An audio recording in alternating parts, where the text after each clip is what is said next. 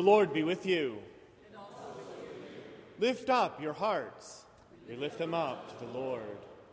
We greet you here in the nave of Marsh Chapel, 735 Commonwealth Avenue, in the heart of Boston University, a heart in the heart of the city, and a service in the service of the city of Boston. My name is Brother Larry Whitney. I have the privilege of serving as University Chaplain for Community Life here at Marsh Chapel. I bear greetings on behalf of our Dean, the Reverend Dr. Robert Allen Hill, who is away this week but looks forward to being back with us next Sunday. Special word of welcome to our preacher, the Reverend Victoria Hart Gaskell, who bears the word for us this morning. Whether you are listening on the radio at WBUR 90.9 FM throughout New England, on the internet at WBUR.org, around the world on the podcast at bu.edu/chapel, or are present here in your midst, we invite you to lift your spirits as we join together in worship, even as our gathered congregation here stands in the praise of God. Amen.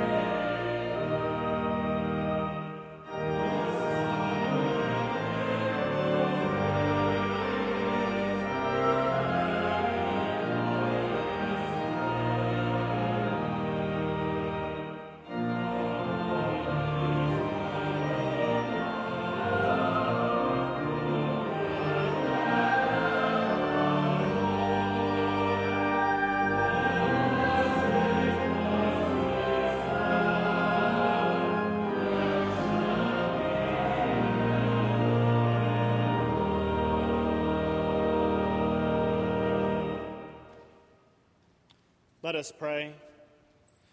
Keep, O Lord, your household, the church, in your steadfast faith and love, that through your grace we may proclaim your truth with boldness and minister your justice with compassion. For the sake of our Savior Jesus Christ, who lives and reigns with you and the Holy Spirit, one God, now and forever. Amen. Please be seated. Hear these words of our Lord Jesus Christ. You shall love the Lord with all your heart and with all your soul and with all your mind. This is the first and greatest commandment, and the second is like it. You shall love your neighbor as yourself. On these two commandments hang all the law and the prophets. Let us confess our failure to love God with heart, soul, and mind, and our neighbor as ourselves, as the choir sings our traditional Kyrie.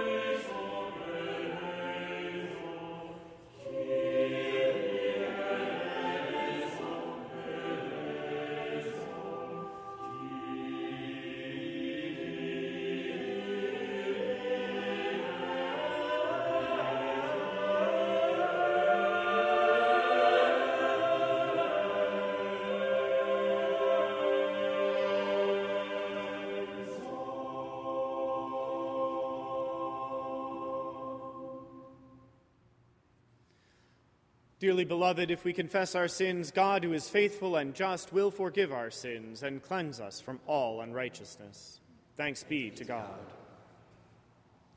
A lesson from the book of Exodus, chapter 19, verses 2 through 8. They had journeyed from Rephidim, entered the wilderness of Sinai, and camped in the wilderness. Israel camped there in front of the mountain. Then Moses went up to God. The Lord called to him from the mountain, saying, "Thus you shall say to the house of Jacob and tell the Israelites, you have seen what I did to the Egyptians and how I bore you on eagle's wings and brought you to myself. Now, therefore, if you obey my voice and keep my covenant, you shall be my treasured possession out of all the peoples. Indeed, the whole earth is mine, but you shall be for me a priestly kingdom and a holy nation. These are the words that you shall speak to the Israelites." So Moses came, summoned the elders of the people, and set before them all these words that the Lord had commanded him. The people all answered as one, "Everything that the Lord has spoken, we will do." The word of the Lord. Thanks be to God.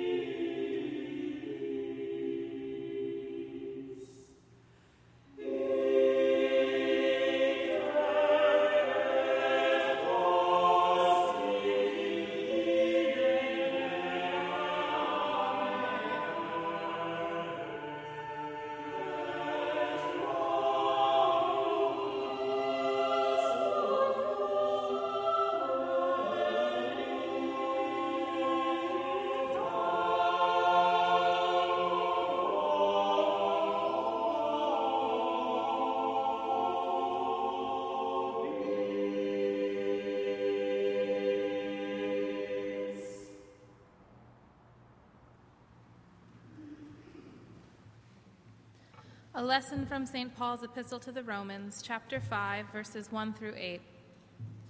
Therefore, since we are justified by faith, we have peace with God through our Lord Jesus Christ, through whom we have obtained access to this grace in which we stand, and we boast in our hope of sharing the glory of God. And not only that, but we also boast in our sufferings, knowing that suffering produces endurance, and endurance produces character, and character produces hope. And hope does not disappoint us, because God's love has been poured into our hearts through the Holy Spirit that has been given to us. For while we were still weak, at the right time Christ died for the ungodly. Indeed, rarely will anyone die for a righteous person, though perhaps for a good person someone might actually dare to die. But God proves his love for us in that while we were still sinners, Christ died for us. The word of the Lord. Thanks be to God.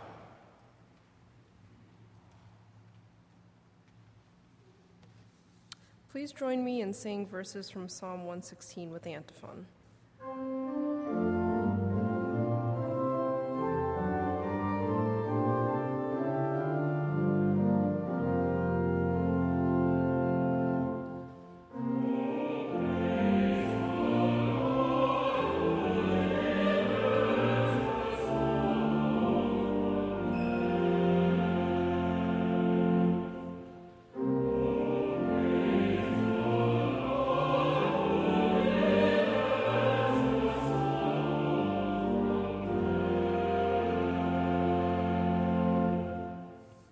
I love the Lord, because he has heard my voice and my supplications.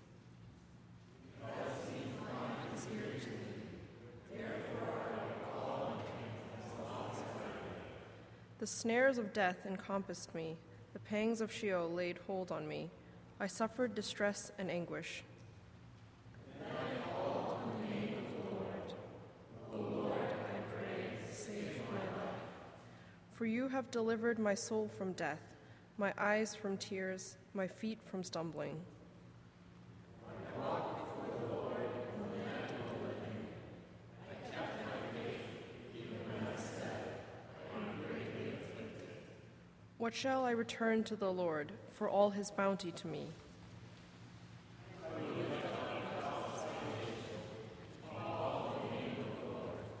I will pay my vows to the Lord in the presence of all his people.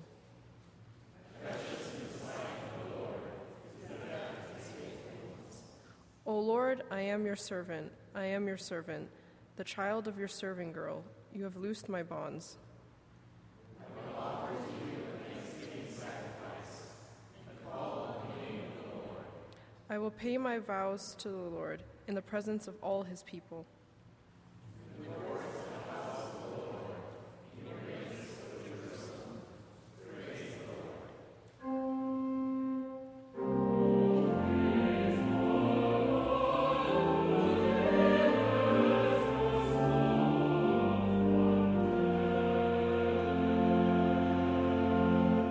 Let us stand as we are able for the singing of the Gloria Patri and the reading of the Gospel.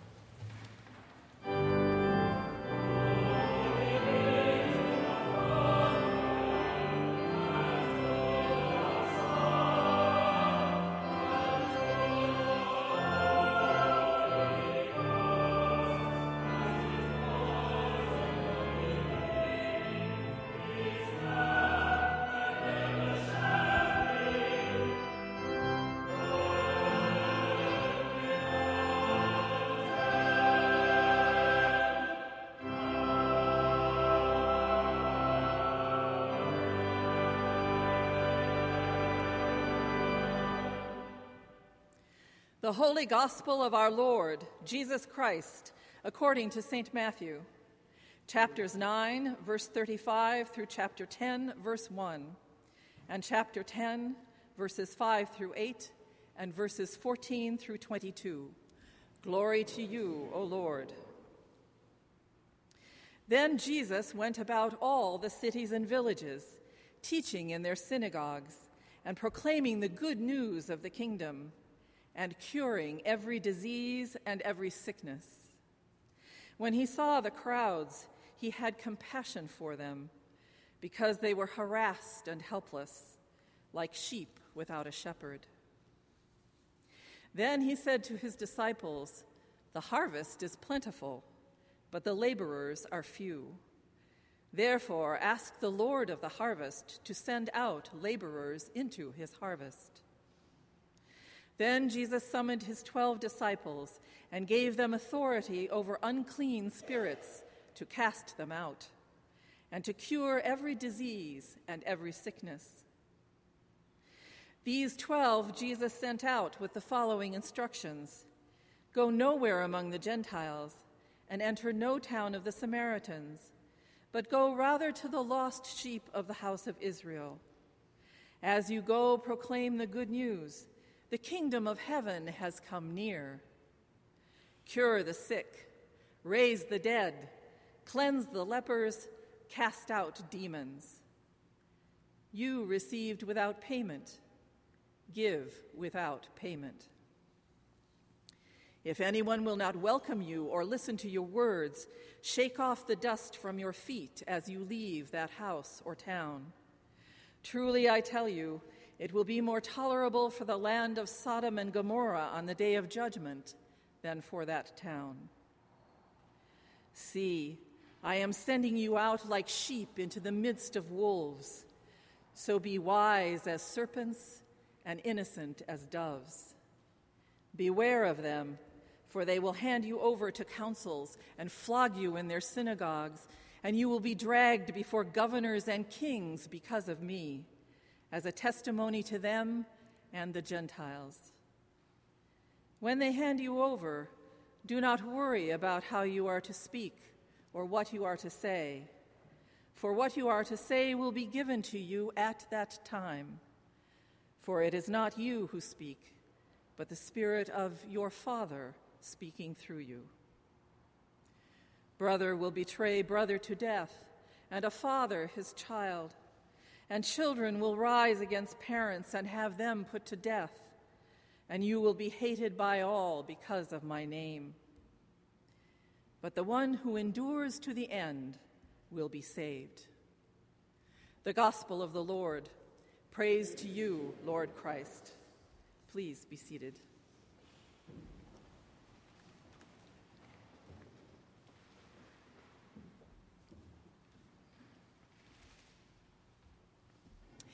Pretty nifty, huh? The disciples get to cast out unclean spirits. They get to cure every disease and every sickness. They get to go out on their own to proclaim the good news that the kingdom of heaven is near. They can raise the dead, cleanse the lepers, cast out demons. They are going to be so cool. And then Jesus spoils it. Apparently, even with all this amazing power, some folks are not going to welcome the disciples or pay attention to them. What's this sheep among wolves stuff? Wise as serpents, why do they need to be careful and prudent? And then there's the being handed over, and the flogging, and the dragging before the authorities, to say nothing of the public speaking. Really? Family betrayals and hatred? This is some pep talk. What in the world is Jesus doing? The Gospel of Matthew was written to a Christian community very like that of the disciples. They were just starting to engage in mission. And while Matthew is a gospel, it also has specific features that remind us of a handbook or a manual for teaching. Scholars also note that Matthew is the most Jewish of the Gospels, and that the community did not see their Christian faith as a new religion. They saw it as a new constituency of Israel. This brought particular challenges to their mission. The gospel was written after the year 70, in a highly politicized time. In the year 70, the Romans destroyed the Jerusalem temple, which was the center of worship for Israel. So there was then the external challenge of Roman oppression, with its calling to account of the Jesus movement within Judaism. There were also the internal concerns within Judaism for Jewish identity and who were to be the true heirs of the covenant.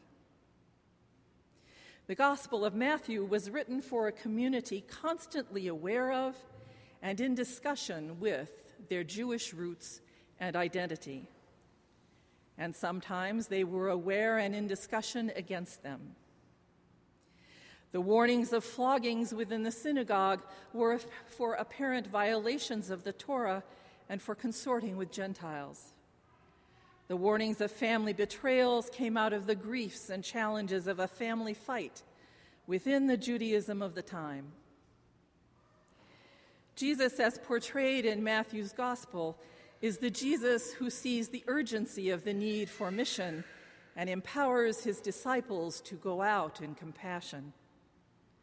He also wants his disciples to know what they will be up against and how to take care of themselves. Our own situation is not so dissimilar from that of Jesus' disciples and the Matthean community. We too are called to share in Jesus' ministry of compassion, to proclaim that the kingdom of God is near. And we too live in a politicized and polarized time. No matter what our political preferences are, the uncertain situation in Washington is the 800-pound elephant in many a room.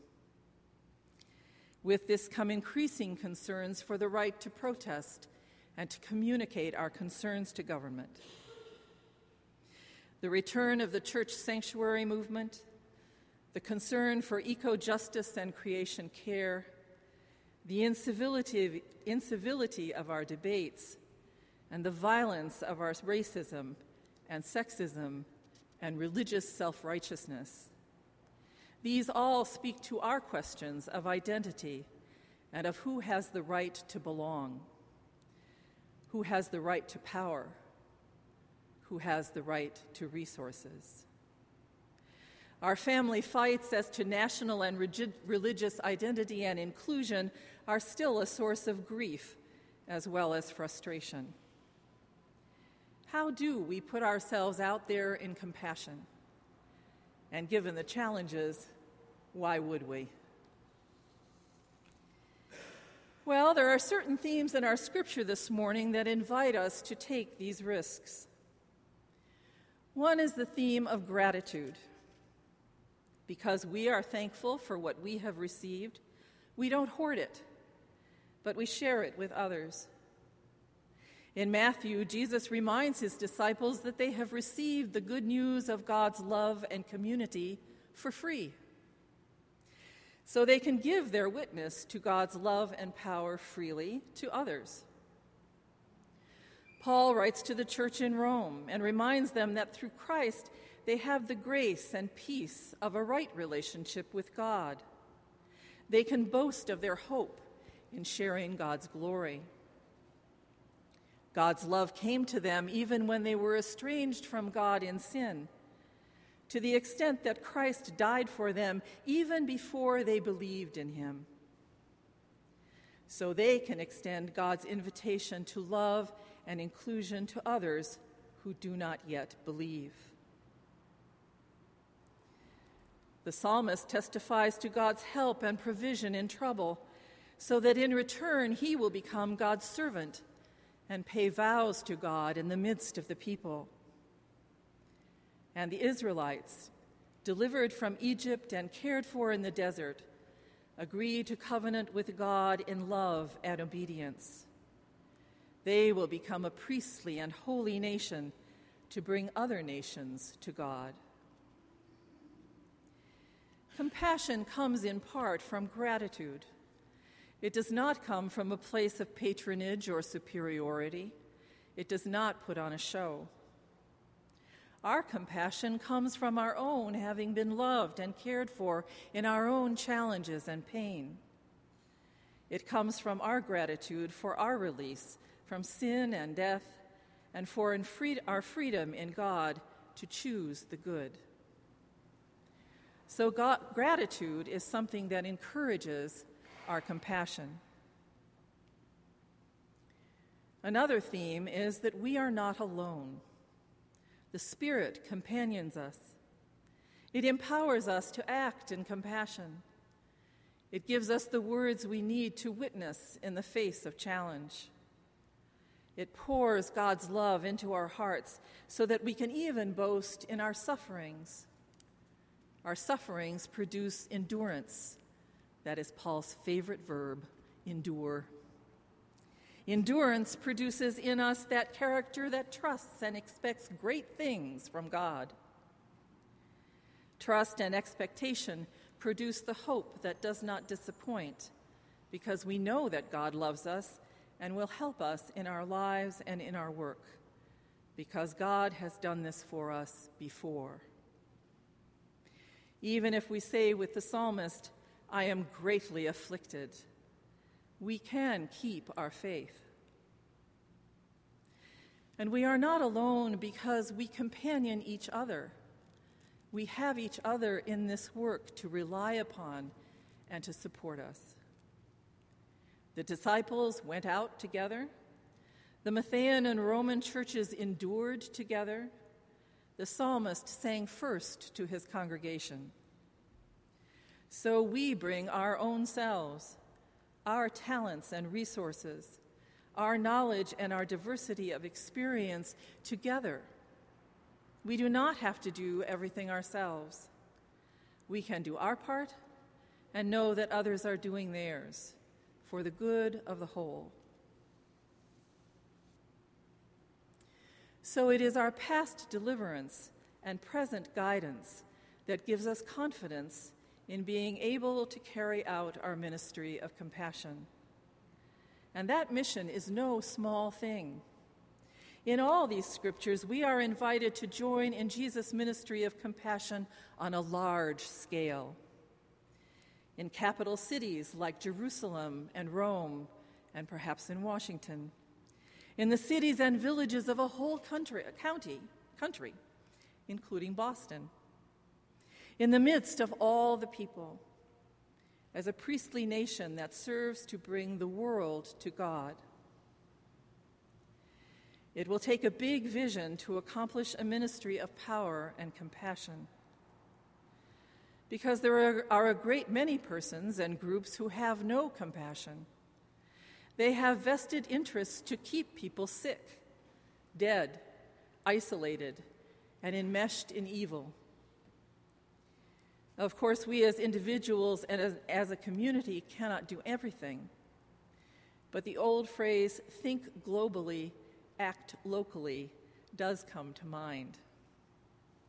In a globalized world, our sin has far-reaching consequences as it separates us from God, ourselves, and our neighbors. But our acts of compassion have far-reaching consequences as well that bring us together in trust and hope to act in compassion towards love and justice. Cure the sick, raise the dead, cleanse the lepers, cast out demons. In our ministry of compassion, some of us will take these instructions literally. And even if we don't, there are plenty of folks who are where we may have been, sick in spirit or body or mind in relationships. As we may have, they need healing even more than cure, if cure is only for the symptoms. There are plenty of folks who are where we may have been, dead in despair or numb or hopeless. As we may have, they could use a witness in word or deed to the hope of grace, love, and power. As we may have been, there are plenty of folks that are considered unclean by some standards of birth or religion, who in compassion, justice, and common humanity are to be included in the same love and acceptance that we have received as beloved of God. And there are plenty of demons, forces of systemic and even personal evil that are to be named and confronted in the name of Jesus and the creativity of the Spirit. Jesus wants us to be aware of the challenges. The work of compassion stirs the pot. It brings to the surface what is down below. It mixes up what has been separated. It distributes the heat. Just because we are doing something right and good does not mean that everybody will like our work or even like us. But as we act out of gratitude and know that we are not alone, we increase our own faith, hope, and confidence in God, as well as increase faith, hope, and confidence in God in others. The other night, I had dinner with a friend. She is a practicing Christian and often speaks of how God's love and provision are at work in her life. She said that she had joined a local group to voice some concerns and include some folks in discussion. The group felt that these folks and concerns were either invisible or were being ignored in the community. She also said that after feeling quite overwhelmed and depressed about these issues, joining the group had given her new energy and hope. The group brought a lot of different experience and talents together. There was a high degree of commitment to the naming of the issues, to the inclusion of those previously excluded, and to practical solutions for the challenges. She was no longer alone in her concerns and her compassion, and was grateful for having been introduced to the group. For what do we ourselves have concerns? For whom do we ourselves have compassion? The harvest is still plentiful. The laborers are still few. The Lord of the harvest invites us to join him in the work. With gratitude for what we have been given and the companionship of God and others, we can be confident in our calling and our work. Amen.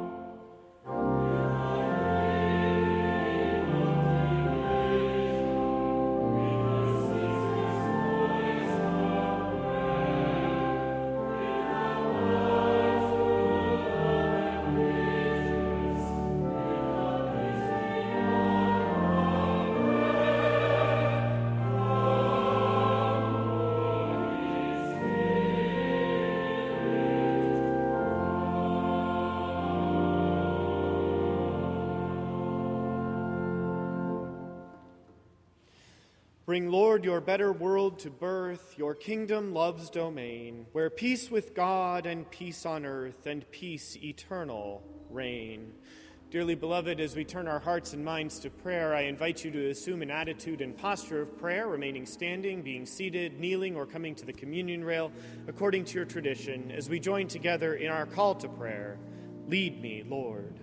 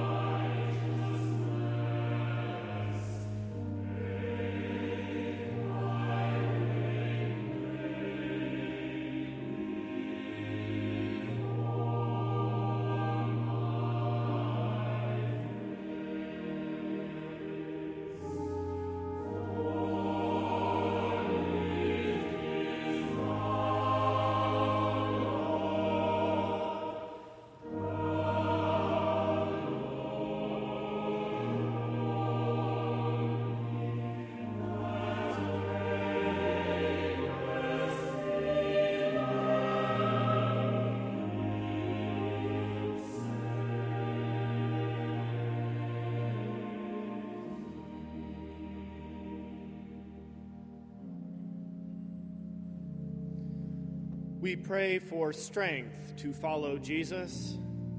I will conclude each petition, Savior, we hear your call. Please respond. Help us to follow.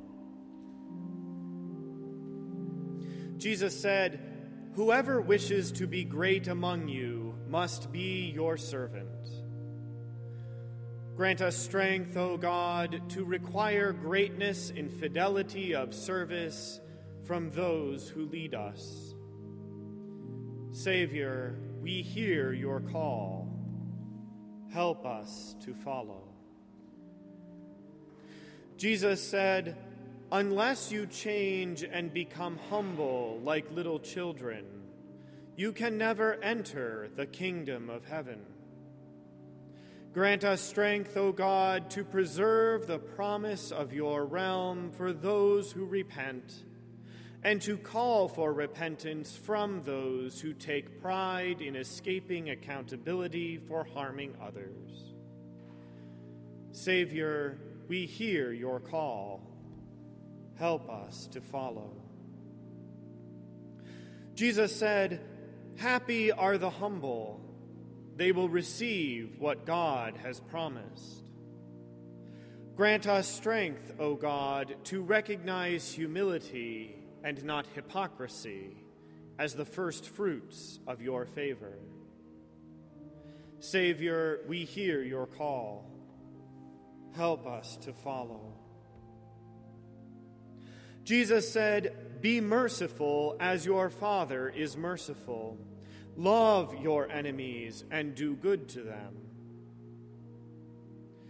Grant us strength, O God, to have mercy on those who speak and fail to act in ways that promote life, health, and peace.